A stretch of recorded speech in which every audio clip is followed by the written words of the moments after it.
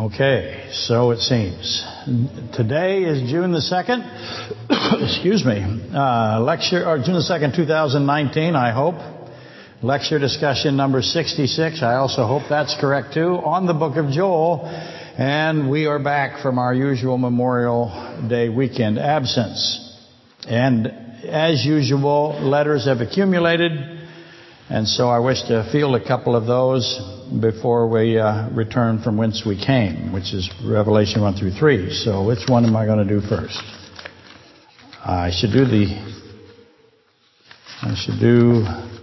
Let me see here. I have 3. I'll do this one first. This is Gary from Minnesota, and he sent me this. I am weird, and so to prove it by writing... I am weird, and so prove it by writing. I love your sermon audio videos, and I am really disturbed that you no longer post videos. Yes, that you is who he's talking to. Just audio. I called you, but you are trying to make me stop by not answering. The long and short of it is I love your style or lack of it. So, of that. And then he goes on to say, you crack me up. I am 73 years old and have been a student for of the Word for almost 50 years. Rarely I have found someone who delves into the subjects that you do. Is that a shock? No, it's not.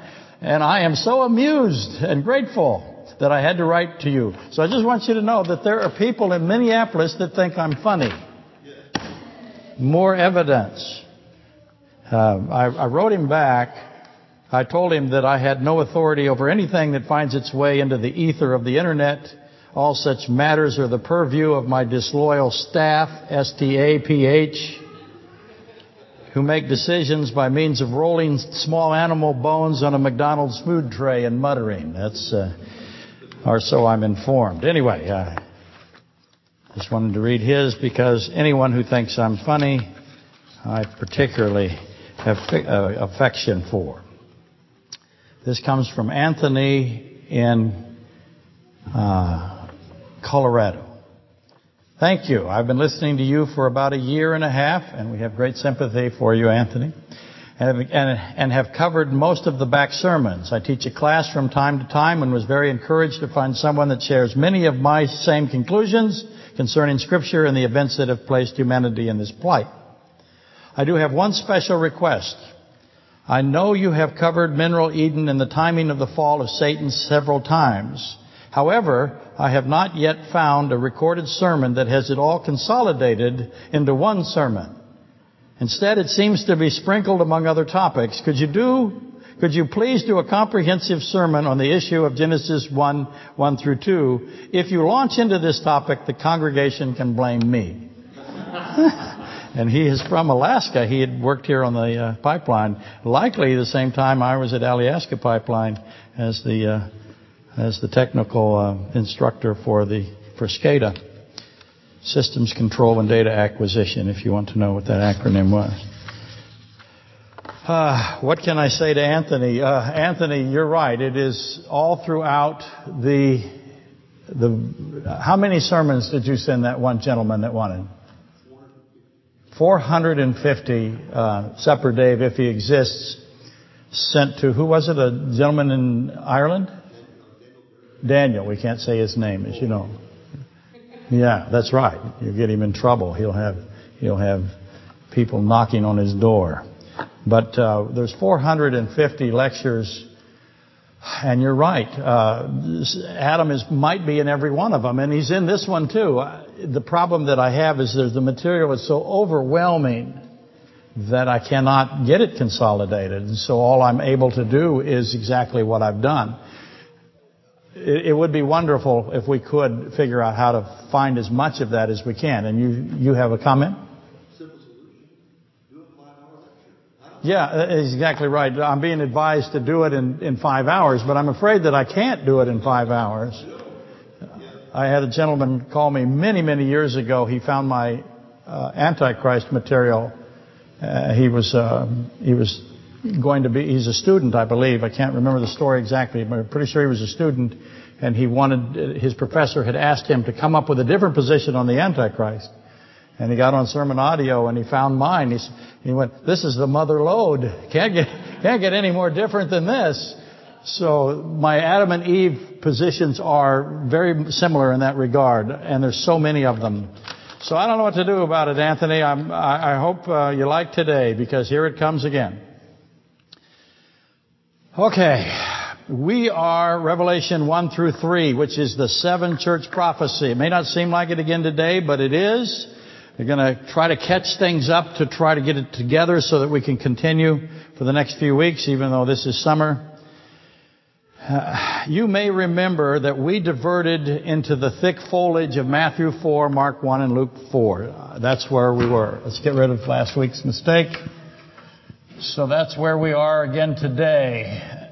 We'll be moving around. Whoops. Matthew 4. To go in correct order. Mark 1, Luke 4. Now, most people really emphasize just Luke and Matthew, and I think that is an error that they would regret if they began to study it. Believe it or not, Mark 1 is incredible. It's only 3 verses, but it's incredible. Those 3 verses add so much to Luke 4 and Matthew 4. I hope I do it justice today.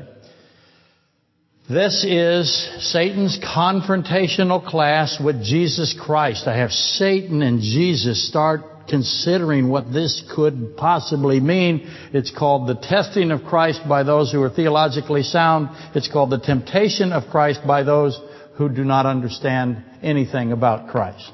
I mentioned earlier to those in the pregame that I have, I'll try to pull one out here and hold it up so you can see it. You folks on the internet, I would recommend that you, how close do I have to be? Is that going to work? Maybe?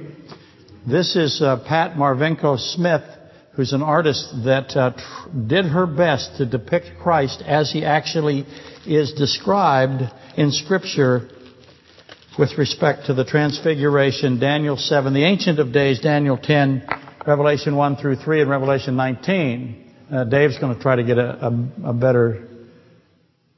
And this is who he is. Now, there is an error on it, and everyone always asks me about it, so I don't want to neglect it. The words on his thigh aren't actually written on his thigh. He would not violate his Levitical, the law, the Mosaic law. He wouldn't do that, so it can't be that way. But it does show the feet and the head and the eyes and the hair and the many things. He would have the sword, which is really excellent, the saints behind him. He would have a talit, and on the fringe of the talit would declare him to be King of Kings and Lord of Lords in the knots of the talit. Anyway, I mention that because it's so important that you know who Christ really is, and you know this is how he is now for sure, but he has always been this way, what that picture depicts, so he can't possibly be tempted. You must be kidding me. Have a view of Christ that is at the highest possible level. Get rid of this low, insulting, inaccurate position that the church loves. When you see him, he will look like this. He will not look like what's almost in every church in the whole world. So I credit this lady for what she has tried to do, and I give her, that's why I've handed these out amongst the people here today for those of you on the internet, because I think it is important once we're into the book of Revelation. Now, I should always mention, whenever we're addressing Matthew 4, Mark 1, Luke 4, that it's most likely that Satan was not fully aware of who he was talking to. He did not know the full nature of Christ. He's partially aware of it. In other words, not instead of fully aware of who is Christ, he had a partial concept. But I'm of the opinion that Satan was unable to solve the mystery of godliness, which is the hypostatic union.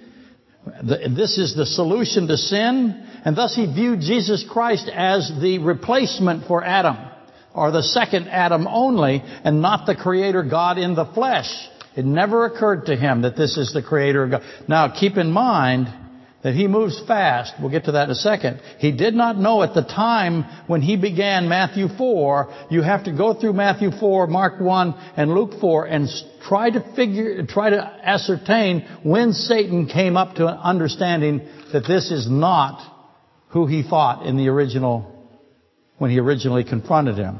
He did not know this is the Ancient of Days, the Judge of all things. John 5:22, which Satan had direct experience with, right? Genesis 3:15. And I'm proposing, therefore, that he has a learning curve, which is absolutely consistent with how the Bible describes him. He had a learning curve with respect to God's mysteries, especially, as I mentioned, the foremost mystery, which is the mystery of godliness, which is 1 Timothy 3:16. So, whenever you're talking about Matthew 4, Mark 1, and Luke, you're also having to be aware of the understanding of 1 Timothy 3:16 with respect to Satan. The length and the scope of the discovery process of Satan is probably indeterminable. I don't think you can actually say for sure this is when he knows.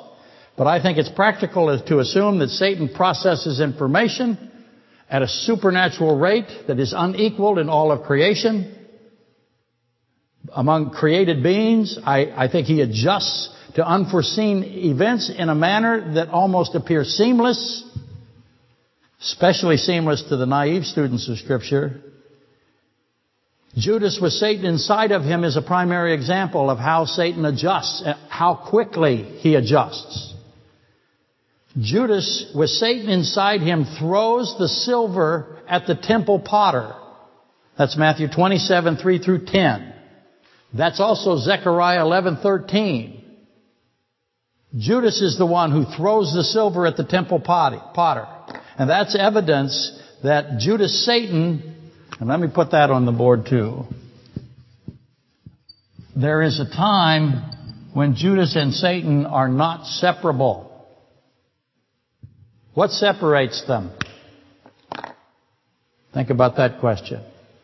But there's a time when they're not separable. Judas, Satan, recognizes the plan of Christ at some point in the crucifixion week. And they recognize that Christ is to surrender himself. And they move quickly to counter that. Because it was completely unexpected in my view. And that is why he runs to the temple and he throws the silver to the temple potter. You go to Zechariah 11:13, that begins to unravel. Unfortunately, Anthony, that's somewhere on the internet. I wish I could tell you. So this is for Anthony in Colorado. And though Satan had experienced the defeat and surrender of the first Adam, the silver throwing is a contingency in the sense it could be that he knew that there was a possibility that Christ would surrender because he knew the first Adam had been defeated and surrendered. But I don't think that he thought Christ was defeated when he surrendered. If that makes any sense. Nonetheless, it's possible that he anticipated it and the throwing of the silver wasn't an unexpected act or an adjustment, but was in fact part of his plan all along. I'm not sure of any of the possibilities there, but I'm going to lean, as I just kind of intimated, that Satan reacts quickly, and it's hard to tell the difference between something that he did not understand and something that he just moved so fast at. Does that make sense? If it does, I'm sorry. In any event, when reading Matthew 4, Mark 1, Luke 4, always keep Genesis 3 close by, because that's what's here.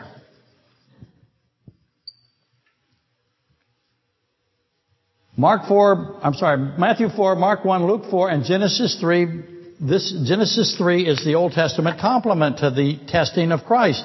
Jesus Christ is the last Adam, sometimes correctly referred to as the second Adam. Those are interchangeable. And that, of course, means that I'm talking about the first Adam. I can't talk about the second Adam without looking at the first Adam. And the term Adam is, of course, the term given to the federal headship of humanity. Adam in Genesis 3 was the first federal head of humanity. Christ is the second head of humanity, federal head of humanity, and therefore the last federal head of humanity. So, you make this correct attachment of Genesis 3 to Matthew 4, Mark 1, and Luke 4. When you do that, all that you have left to work out now is the angelic audience. Because there is an angelic audience here, well, then there would be an angelic audience here. How many men, how much of humanity watched the confrontation between Satan, the woman, and Adam at Genesis 3? It's kind of an easy question. How many watched it at Matthew 4, Mark 1, and Luke 4?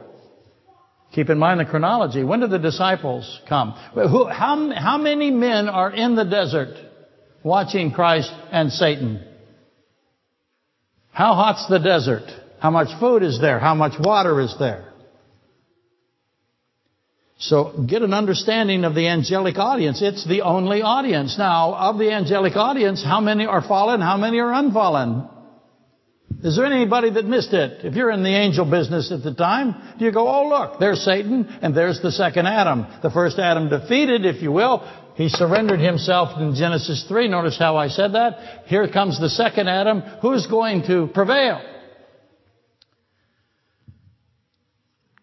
But once you understand the angelic audience, the obvious questions begin to take form for you. And the first of these is to ask if Adam experienced a typological relative of Matthew 4, Luke, Mark 1, and Luke 4. What do I mean by that? Let's put it this way. Did Satan confront the first federal head? Yes, he did. We have recorded him confronting the woman. What is left out is him confronting the first federal head. Did he confront the first federal head before the woman? Did he confront the first federal head after the woman? How many times did Satan come to Adam? I think he certainly came. I think that's obvious. And I have proof of that because I see this in Matthew 4, Mark 1, and Luke 4. I have Romans 5 that leads me there. So here comes the second question of all of that. Where did Satan confront Adam? Obviously the garden. Were the tests presented to Adam exactly the same as those brought before Christ? I think not. Why do I think not? Well, I'll get to that in a minute. But I will argue for their similarity. Adam was not deceived. You've heard me say that thousands of times. I don't say it enough. 1 Timothy 2:14. For Adam was formed first. There's an order here. Adam was formed first, then Eve. And Adam was not deceived. That's the order of 1 Timothy 2:14. But the woman, being deceived, fell into transgression. So Adam was formed first, then Eve, and Adam was not deceived. So Adam obviously was not deceived before the woman was deceived, right? So if Adam is not deceived before the woman was deceived, what's that mean with respect to Satan? Who was the first target? As you know, it's my opinion that 1 Timothy 2:13 through 15 is far more extensive than commonly considered. And I just gave you that I believe it's an exact order, specifically for us to understand that order. 1 Timothy 2:13 through 15 presents a sequence as well as a general recitation of the events. Adam did not ever believe the lies of Satan. So when exactly and how many lies did Satan attempt on Adam? How many times did Satan contend with Adam before he shifted to the woman? If he shifted to the woman immediately at her, when she is brought to Adam at her creation, Now we have to put all of that together in a timeline, don't we? It's only logical, in my view, to accept that the likelihood of Satan's reasoning that Adam was weakened by his love for the woman is just, I think it's plain. As soon as Satan sees the woman come to Adam and he recognizes the relationship that they have, then he began to consider the weakness of Adam at this point. And that theme reprises throughout Scripture. It is common in Scripture, is it not? The most familiar is who? Who is a man, a type of Christ, in the Old Testament that is weakened by woman? You should all yell it out. That's right. It's the Nazarite champion of Israel. The judge of Israel. He's the one that most bring up here with this kind of theme. He is drawn to harlots and treacherous woman, and that results in his death. And there's no implication that the mother of all living is treacherous or a harlot. I'm not saying that. Please don't send me mail. Or you can. But I'm not saying that. I'm saying that we see this theme of men being drawn to their death because they have a love of a woman who is participating in that. Naturally, Samson would reach back to Genesis 3, to Adam, because he's a type of Christ. He's an extraordinary type of Christ. So he would definitely demonstrate that similarity. The issue is, again, the man is overcome through the woman. And the three women of Samson, that's a fascinating study. The Philistine, the harlot, and Delilah. Okay, now I finally get to my third letter from Ralph Lorraine. Hi, Pastor Stephen. I've wondered about something for a long time. Since I became a believer in 1985, I've always thought that through our own volition we are responsible for our own sins. Then I met other Christians. Well, Ralph, that's where you went wrong, right there. Then I met other Christians who placed the blame squarely on Satan and even in some cases went to church to get that sin devil cast out of them. Yes, he puts that in quotations. The rhetoric being, the devil's been at me again. And that is a regular occurrence. It never seemed right to me to blame anyone but ourselves for anything else. It never seemed right to me to blame anyone but ourselves, and anything else was a cop-out. However, there are some Bible passages that say we need to avoid the fiery darts of the wicked one, Ephesians 6:16. So obviously we need to address Ephesians 6:16, and I'm going to do that with Matthew 6, but that happens in a minute. Given that Satan is not omnipresent, and he's correct about that, yay, Ralph, and Lorraine. Sorry, Lorraine. How can he be making people all over the world sin at the same time? Well, it kind of answers the question in the question, doesn't it? Anyone who answers the question while giving the question, I think, deserves some kind of incredible praise. The Flip Wilson Award. No one knows who that is. You old person. Gosh. Your joke wasn't even slightly funny because no one knows who that is. Does Satan and or his demons make us sin? And if so, given his lack of omnipotence, how is that possible? Again, he answered the question in the question. Fantastic. He is such a quick study. Maybe he was already this way and I get no credit. Your clarification would be greatly appreciated. So once again, answer me that dude. I've also included your favorite sustenance dude. I apologize if it was cooled down in transit. You know, an email from you sometime would be nice. I have included a free online typing course. If you decide to read this to your church, please give them a furious wave from me. Hey, guys. They waved back, Ralph. Okay. Now, because Ralph from New Zealand provided me the free typing instruction, I actually wrote a response. I actually did.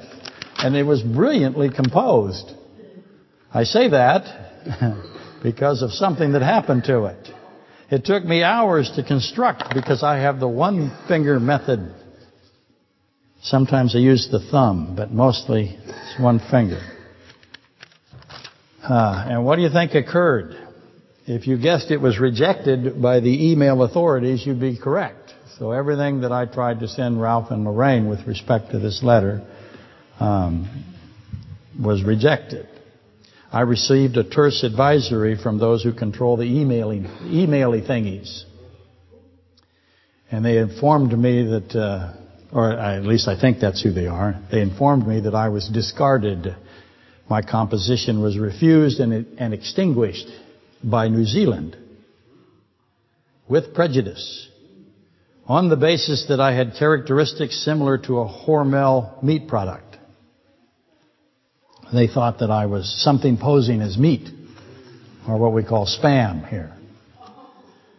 And obviously my only conclusion is that the country of New Zealand hates me. It's hostile. I don't think there's any other way to look at it. I can't be wrong about that.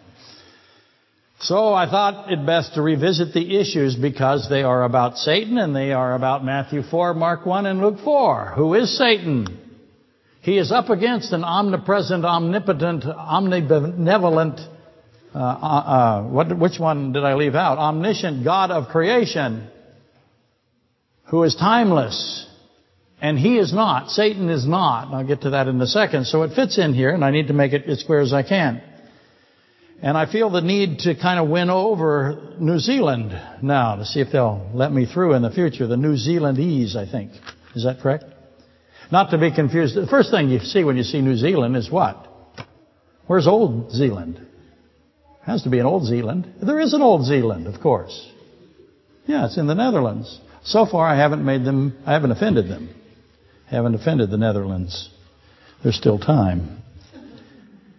Anyway, those who promote Satan as the cause of human sin are in error and in direct conflict with Scripture, as Ralph and Lorraine correctly point out. Satan is a creation, a created being. He is restricted by time and space. Satan is not omnipresent, not omniscient, not omnipotent. He is extraordinarily intelligent. Ezekiel 28:12.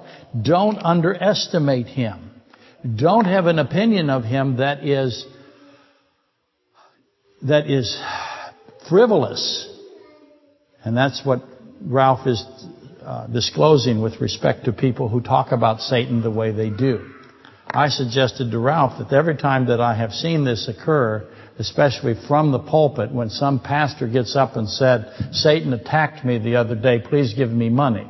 Okay, I added the last part. But that's exactly what it is. It's a self-aggrandizement. I am so important that Satan is attacking me. That makes me equal to who? Oh, yeah, Matthew 4. I'm right there, man. I'm in the fight. Christ is gone, so come after me and give me money. I did some shortcutting there. Satan is not omnipotent. He's not looking for idiot pastors and give me a place. He's just not doing it. He's also opposed by the God of heaven. He's restrained. That's proven in Matthew 4. Christ sends him away. Away with you, Satan. Therefore, Satan does not effect directly the sins of individuals. The accountability of our sins will be on us. John 5:22, Hebrews 5:12 through 13, Hebrews 9:27, Revelation 20:12 through 15, and countless other places in Scripture. If you're going to stand in front of the throne and say, Satan made me do it, Flip Wilson, I'm using your joke. No one laughed again. Not even close. Okay, 3 people, but there's only 4 people here. So the point being is that if that is your plan, it will be not well received. Satan is able to lie and to deceive. That's Genesis 3:13, John 8:44. He lies about the goodness of God, the holiness of God, Genesis 3:1 through 4. And Satan is able to spread his lies by the abundance of his traffic, Ezekiel 28:16. That's the important thing that Satan does. And that is happening at Matthew 4, Mark 1, and Luke 4 as it was going on. Because who's watching? The angelic realm. And Satan has an opportunity to present his arguments again, if you will, in front of all of them. When he did it to Adam and the woman, how many recruits did he get? Because this battle's been going on a long time. And the abundance of his traffic, that means going person by person by person. You also see the abundance of his travels, but traffic is more specifically accurate. He went angel by angel by angel. If you find me on the internet discussing this, I made the case that he started with the cherubim first because they were the ruling class, if you will. They were the generals. So, Matthew 4, Mark 1, Luke 4 expose the fundamental lies of Satan, as does Genesis 3 and Genesis 15. Genesis 15, Genesis 3 both contain the solution to sin. We have the Judas Satan, we have the Jesus God. Let me put it better. In Acts, Christ is referred to with no hyphen. You can make the same parallel, if you will, with Judas and Satan. They became one in the sense that they acted as a unit. Genesis 15 tells us that there is a solution to sin. So does Genesis 3. The God-man, the Word made flesh, the last Adam, the mystery of godliness, that is going to come and end the lies of Satan. Even a small cursory reading of Scripture will show anyone who takes any time in that regard that is true, that there is a solution to sin. That is the opposite of what Satan is presenting. And even though a cursory read of Scripture will demonstrate that, nonetheless the world continues to believe the lies, and the world willfully denies and chooses to abandon the truth of Jesus Christ. And it's happening at an accelerated rate, as was pointed out in the offertory by Bill. The prophecies of Revelation 1 through 3, the 7 church prophecies and the first 4 prophecies or parables of Matthew 13 demonstrate that the church at the end of the age of the Gentiles will be filled with corruption. The mixing of the leaven into the bread. Oh, look, bread. The woman will mix leaven into the bread and corrupt all of the bread, it says. We have the influence of Jezebel at Thyatira, the black birds and the monstrosity of the mustard tree. Those parables tell us what's going to happen at the end of the age, as does the prophecies of Revelation 1 through 3. They form a bond. Satan's abundance of his traffic has therefore been very successful if you count votes. He didn't win the Electoral College. Let's just go that far. Never mind. I shouldn't put that kind of stuff in anything. But Satan's abundance of his traffic been successful, eagerly received by mankind, this world. And it should be noted that Satan Judas, when did we first see Satan Judas? We saw Satan Judas during the crucifixion week. So what was Satan Judas thinking during the crucifixion week?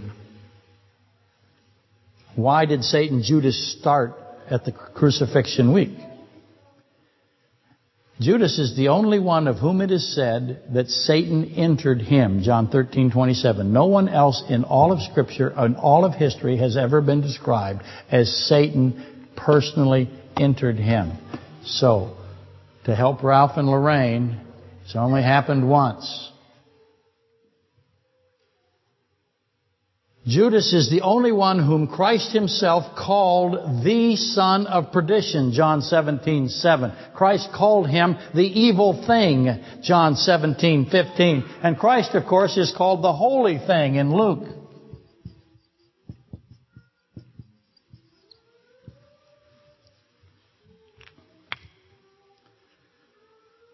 What is she singing? Is it anything that I know? Mm-hmm. Whose grandchildren are these that constantly cause?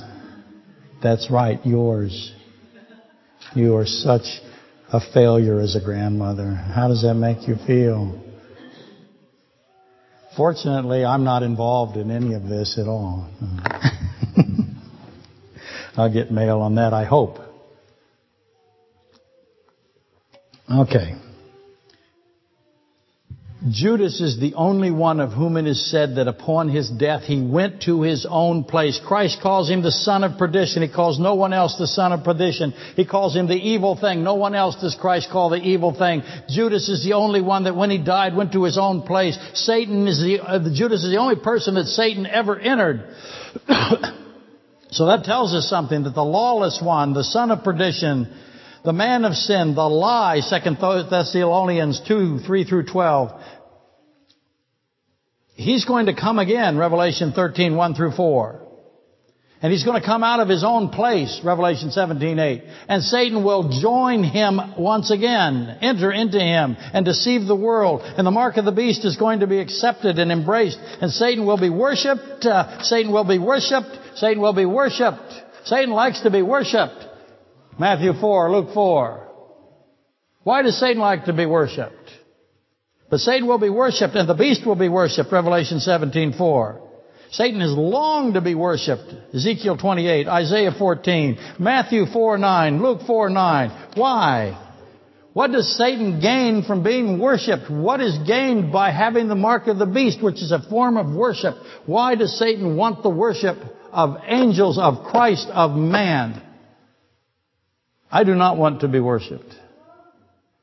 Occasionally I enjoy being liked. That's a long way down here. I gave up respected years ago. But so it's odd to me. There are people who long to be worshipped, are there not? And we have a mass of people that long to worship them. Is that not so? The worst person that you could ever worship, in my view, is a politician. How anyone could ever cling to a politician, put their hopes on a human being, is astonishing to me. The only thing worse, maybe, is to worship a Hollywood actor. I mean, when you're looking for somebody to idolize, you've already made a mistake. You're in trouble. But when you've picked a Hollywood actress, I mean, there's no evidence of intelligence there. Right? There's nothing there. It's completely vacuous.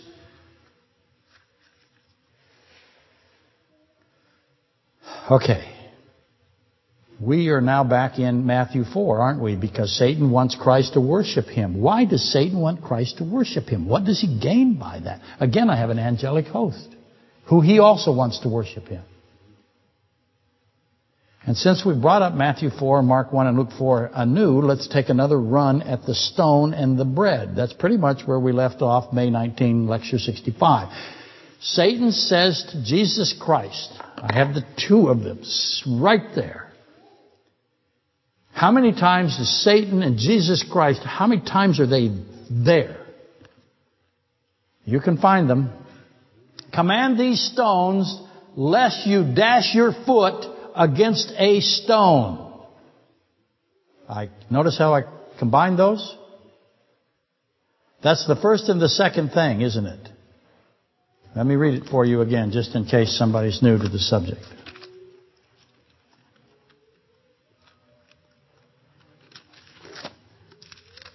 If you are, or since you are the Son of God, command these stones to become bread. Since you are, or if you are the Son of God, throw yourself down, for it is written, He shall give His angels charge over you, and in their hands they shall bear you up, lest you dash your foot against a stone. Now I truncated it, attenuated it, and put stone against stone. Command these stones, lest you dash your foot against a stone. He also says, throw yourself down, and then immediately subsequent, he says, fall down. So you see stone transferring and down transferring. In other words, all of them have this relationship. Stones appears in the first and the second test of Satan and down in the second and third, as Matthew recounts them. Again, Luke has a different order.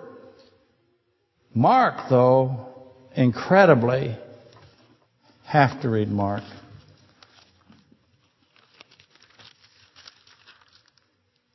Mark says this, immediately after, this is my beloved Son in whom I'm well pleased. That's baptism of John in the Jordan River where the axe head was, where the branches thrown in, where the Ark of the Covenant was. This is what Mark says after that. Immediately the Spirit drove him into the wilderness.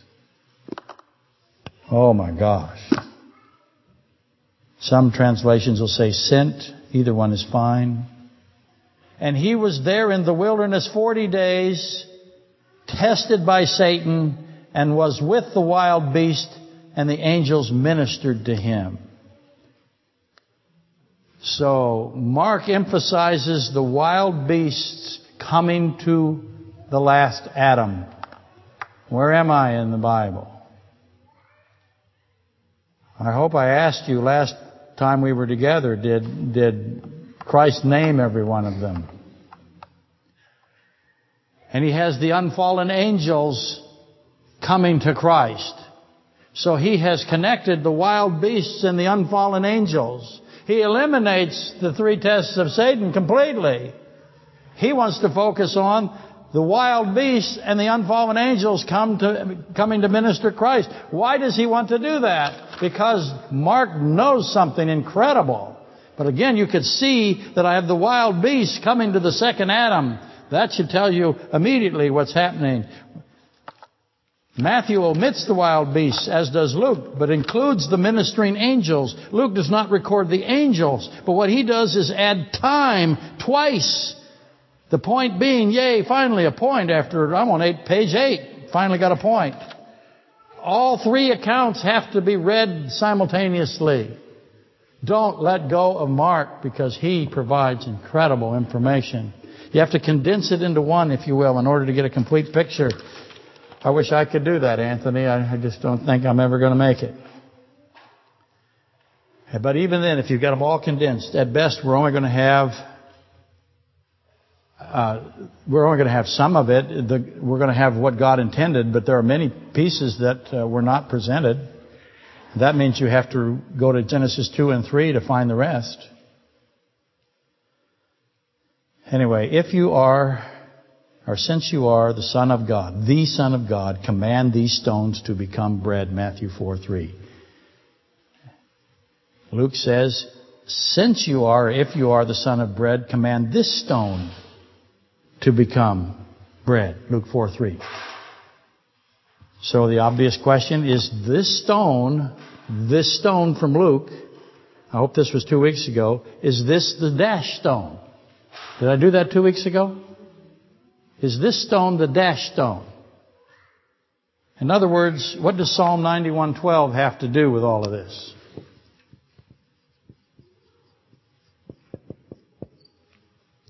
Now I got to throw that in there. He says, lest you dash your foot against a stone. He says, I command this stone to become bread, unless you dash your foot against a stone. I want to know, stone is the same stone. Did you pick up a stone? So now we got to read the Psalm. How am I doing? Not great. Psalm 91. Got to hurry now.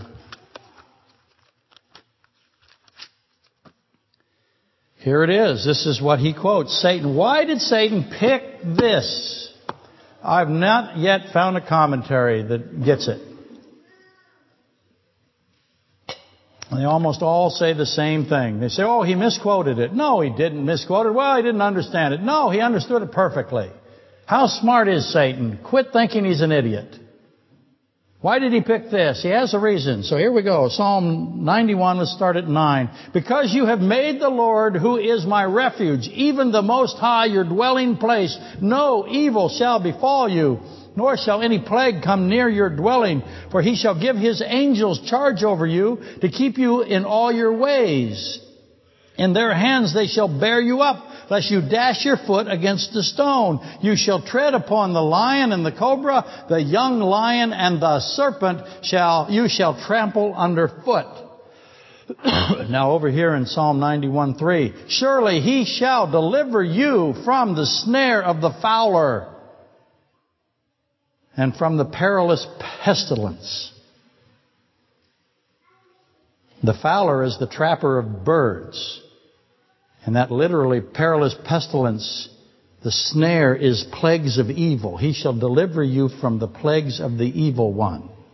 The fowler, the trapper of birds. What are birds? Genesis 15.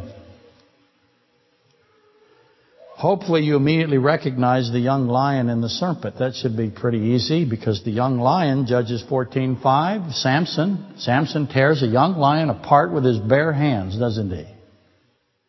The roaring young lion that Samson slays. Who's that? Tears him apart with his bare hands. Tore the lion apart. The young lion in Samson there is a brief picture of the Antichrist. The serpent is the serpent. Hope that's easy. So I have the Antichrist and I have Satan right there. In Psalms 91, verse what? 12. Or is it 13? 13. I can't see with my glasses. I now need glasses. Lori does this. She has glasses here and glasses on top of them. So she has two sets of glasses. A very attractive look. I'm thinking to myself, there's money here. I could have glasses up here, glasses here, and glasses here. And I could rotate them all the way down or all the way up. Find the right glasses. I used to be able to put them on my head and read. I can't do that anymore. I can't see you at all, but you're all blurred out. Some of you are resting peacefully. Some of you are smiling. Some of you, I can't even begin to identify you at all. Just how it has become. Why did he choose 91, Satan of Psalms? He had to know. And hopefully you immediately, as I said, you recognize the serpent being the serpent and the young lion. At least get that far. This is Genesis 3, isn't it? The serpent is the serpent. I know, that's brilliant analysis. I get big money for this. But it's also Revelation 13, 1 through 4. Why did Satan what do we make of this? Why did he choose Psalm 91? Psalm 91 has, surely he shall deliver you from the snare of the evil one.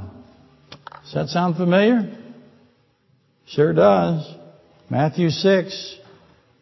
Our Father who art in heaven, deliver me from the evil one. Not deliver me from evil. Read it again. Deliver me from the evil one. The snares of the evil one. The fiery darts, if you will.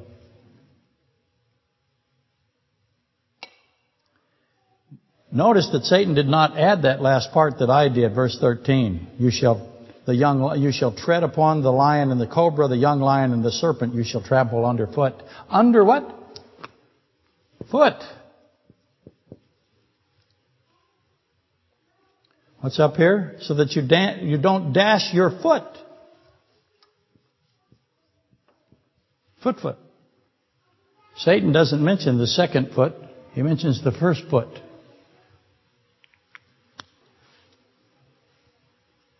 Obviously, both Satan and the author of all Scripture, the Word, that's God Himself in the flesh, they're both there. Both knew that you shall tread upon the lion and the cobra, the young lion and serpent you shall trample underfoot. It'd be really convenient if they're all joined together. That would be convenient. But both Christ and Satan knew what was in Psalm 91, just as both know Genesis 3:15, because this is Christ as the Ancient of Days in the picture that I gave you. This is where Christ as the Ancient of Days sentences the serpent, and he says this at the end of the sentencing: the seed of the woman shall kill the seed of the serpent. Bruise his head is a fatal term. It's a term meaning that the seed of the woman will kill the seed of the serpent. And the seed of the serpent, however, will bruise the heel or the foot of the seed of the woman. Both of them knew that verse. So when Satan brings it up at Matthew 4, he knows that we're going to Psalm 91, and he knows we're going to Genesis 3. Bang, bang, bang. They speak in shorthand. They don't have to say, do you know that Psalm 91 goes back to Matthew 6, goes back to Genesis 3:15? I'm obviously suggesting that Satan chose Psalm 91:11 through 13 because it is Genesis 3:15. So how's this fit with bread? Command this stone to become bread. Well, if I'm right,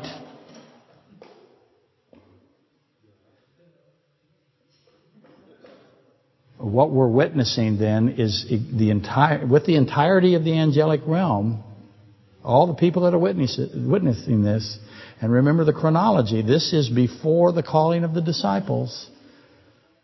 And remember that Mark 1:12 describes the Holy Spirit as driving Christ into the wilderness. Notice how I emphasize that?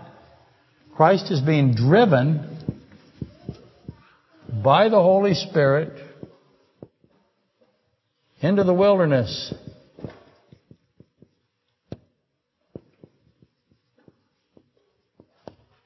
Where else does God drive someone into the wilderness?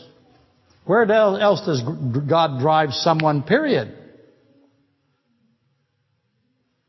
Let me give you an idea. Genesis 3:23. Therefore the Lord God sent him out of the garden to till the ground from which he was taken. He also drove Israel into the wilderness, didn't he? The Elohim, the us, sins and drives the first Adam out of the garden. Well, of course he does. That's what Mark is saying to you in Mark 1. Go back to Genesis 3:23. And he sends Adam out of the garden. And where does he send him to? Where does he put him? Does he just send him out, go and just find your way? He sends him to a specific place. He sends Adam out of the garden to the place, to the ground from which he was formed, Genesis 2:7. Adam was formed from ground, from dust, and then placed into the garden that God had planted, Genesis 2:8. Then after the fall, Adam is sent, driven out, and returned to the ground from which he was formed. He was formed by the ground in Genesis 2:7. I want to know, where exactly is that? Why does he put him right back to the ground of which... And he will return to the dust. Where do you think Adam is buried?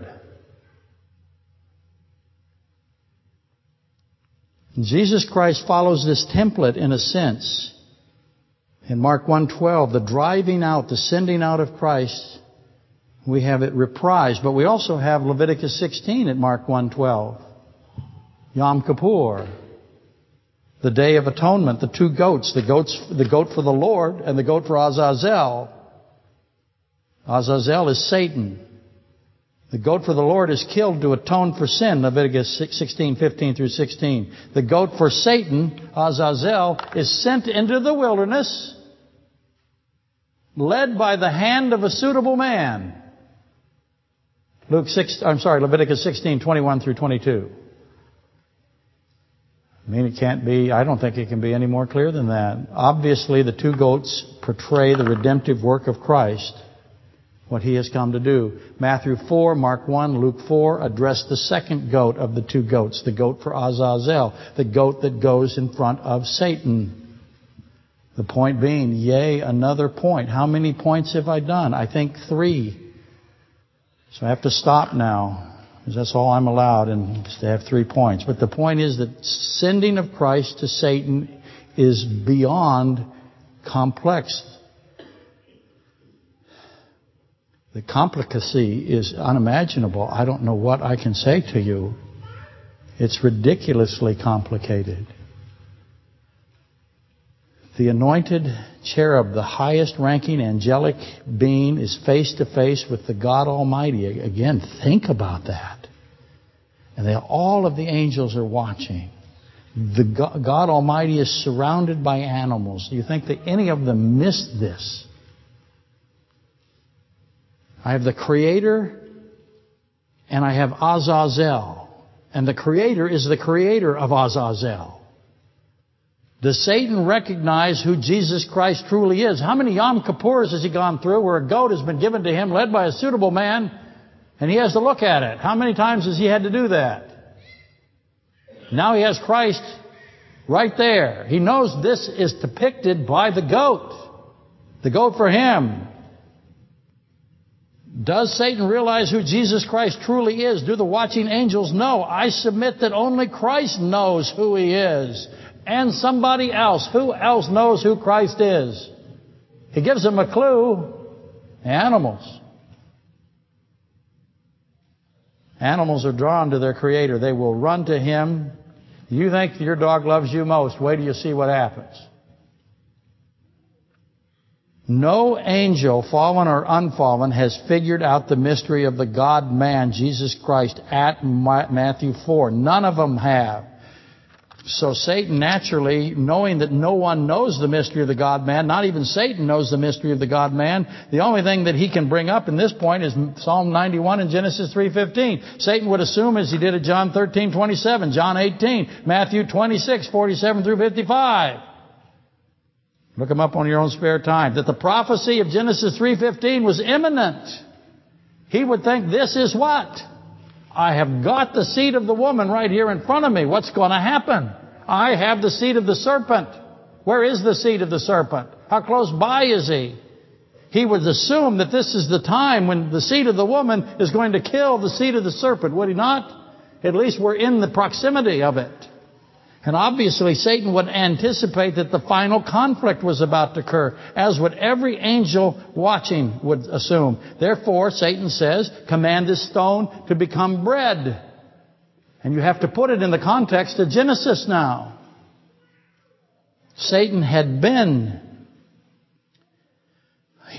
there the whole time. He had seen, he is marking off the days. He counted out the 40 days. How long did Christ not eat? 40 days. He's in the desert. Clearly, Jesus Christ has no dependency on water or food. What I mean by that, God can sustain Himself. Duh. He has no need of food. He has no need of air. He has no need of water. He has no need of rest. He has no need of light. He is the bread of life. He is the breath of life. He is the living water. He is the great Satan rest. He is the great Sabbath rest. He is the light of life. He is these things. He doesn't need to go get them. He's the source of them. We're the dependent ones. The animals are the dependent ones. The angels are dependent in some way. But God is not more duh. And Satan, being the wisest, Ezekiel 28, of all angelic beings, he's full, overflowing with wisdom. He would have deduced quickly that Christ is not the same as Adam was. There's a difference here. The last Adam is far more powerful. But again, I don't believe that Satan had solved the mystery of godliness. He just saw all of these things that Christ is doing that Adam could not do. And I'm going to get letters on Melchizedek at Genesis 14. I think Satan did not understand the deity of Christ, irrespective of Melchizedek at Genesis 14 or Genesis 18 and 19. Again, I believe that's Melchizedek again. But I got to resist the digression that is Melchizedek. Sorry, not really. Satan knew that this was an elevation to Genesis 3. This was indeed the seed of the woman. He did not see Adam as a threat to him, but he does see the seed of the woman as someone that can kill the seed of the serpent. And the seed of the serpent has to be there because he saw the seed of the woman being born, did he not? He would have known about the sending of Gabriel. He would have heard Gabriel, seen Gabriel. He saw the court of Daniel coming from Babylon. So now the end was approaching. No one knew of the great parentheses, which is the church age. That wasn't considered. No one knew about any of that. All of that to say the bread is not about eating. The bread is not about Christ being dependent. I know it says He's hungry. That's God saying He's hungry. God's hungry is not the same as our hungry. Our hungry is going to be dealt with in the buffet. God's hunger is dealt with where? He hungers for what? So the bread is not about eating, not about dependency, which means what's left? What can the bread be about? The alternative is that it is the dust of the ground.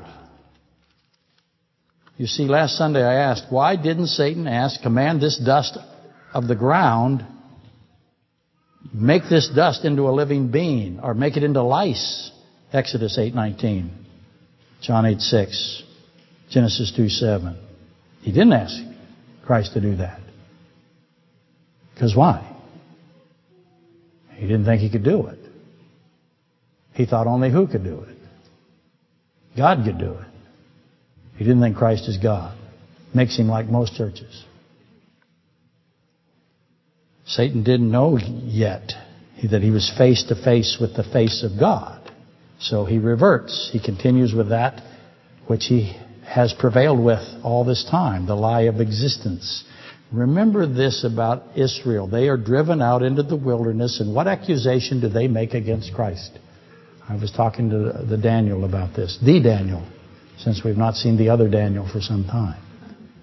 What accusation did Israel make to God? You have brought us out here to what? To kill us. In other words, all of this stuff that you're doing is solely to kill us. That is what? That is the lie of Satan. Word for word. When he told the angels, you have what? You do not have what? You don't have the identity. You don't have existence. You don't have anything. You're all an illusion. And at some point, God will erase every one of you. You do not have eternity. That's why God says you have eternal life, and He talks about our eternity, whether it's a destiny of eternity in the lake of fire, whether it's a destiny of eternity reconciled to Him. You have eternity. And Satan says you don't have eternity. He will erase you at any time. And God says the opposite. That's a lie. That would make God evil. And Christ's response, man does not live. Man does not have life by bread alone. Man lives, life is from the mouth of God, he says. And implies that man has life. And Satan counters that Christ cannot kill himself. Remember that? It's in order. And that's a great irony, because God must give up His life. No one can take it from Him. John 10:17 through 18. Again, that's evidence that Satan does not know who this is.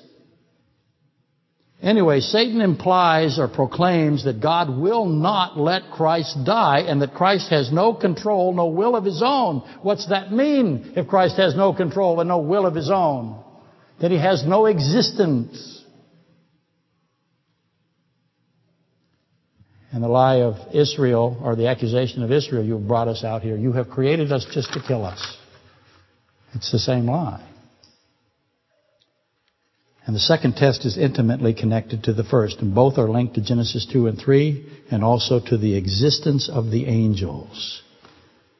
So where did angels come from? What material are they made of? Satan tells them, you're just created so that God can kill you. Man is not dust alone. Man has something from the mouth of God. And my question becomes, doesn't Satan know that? Why doesn't he know that?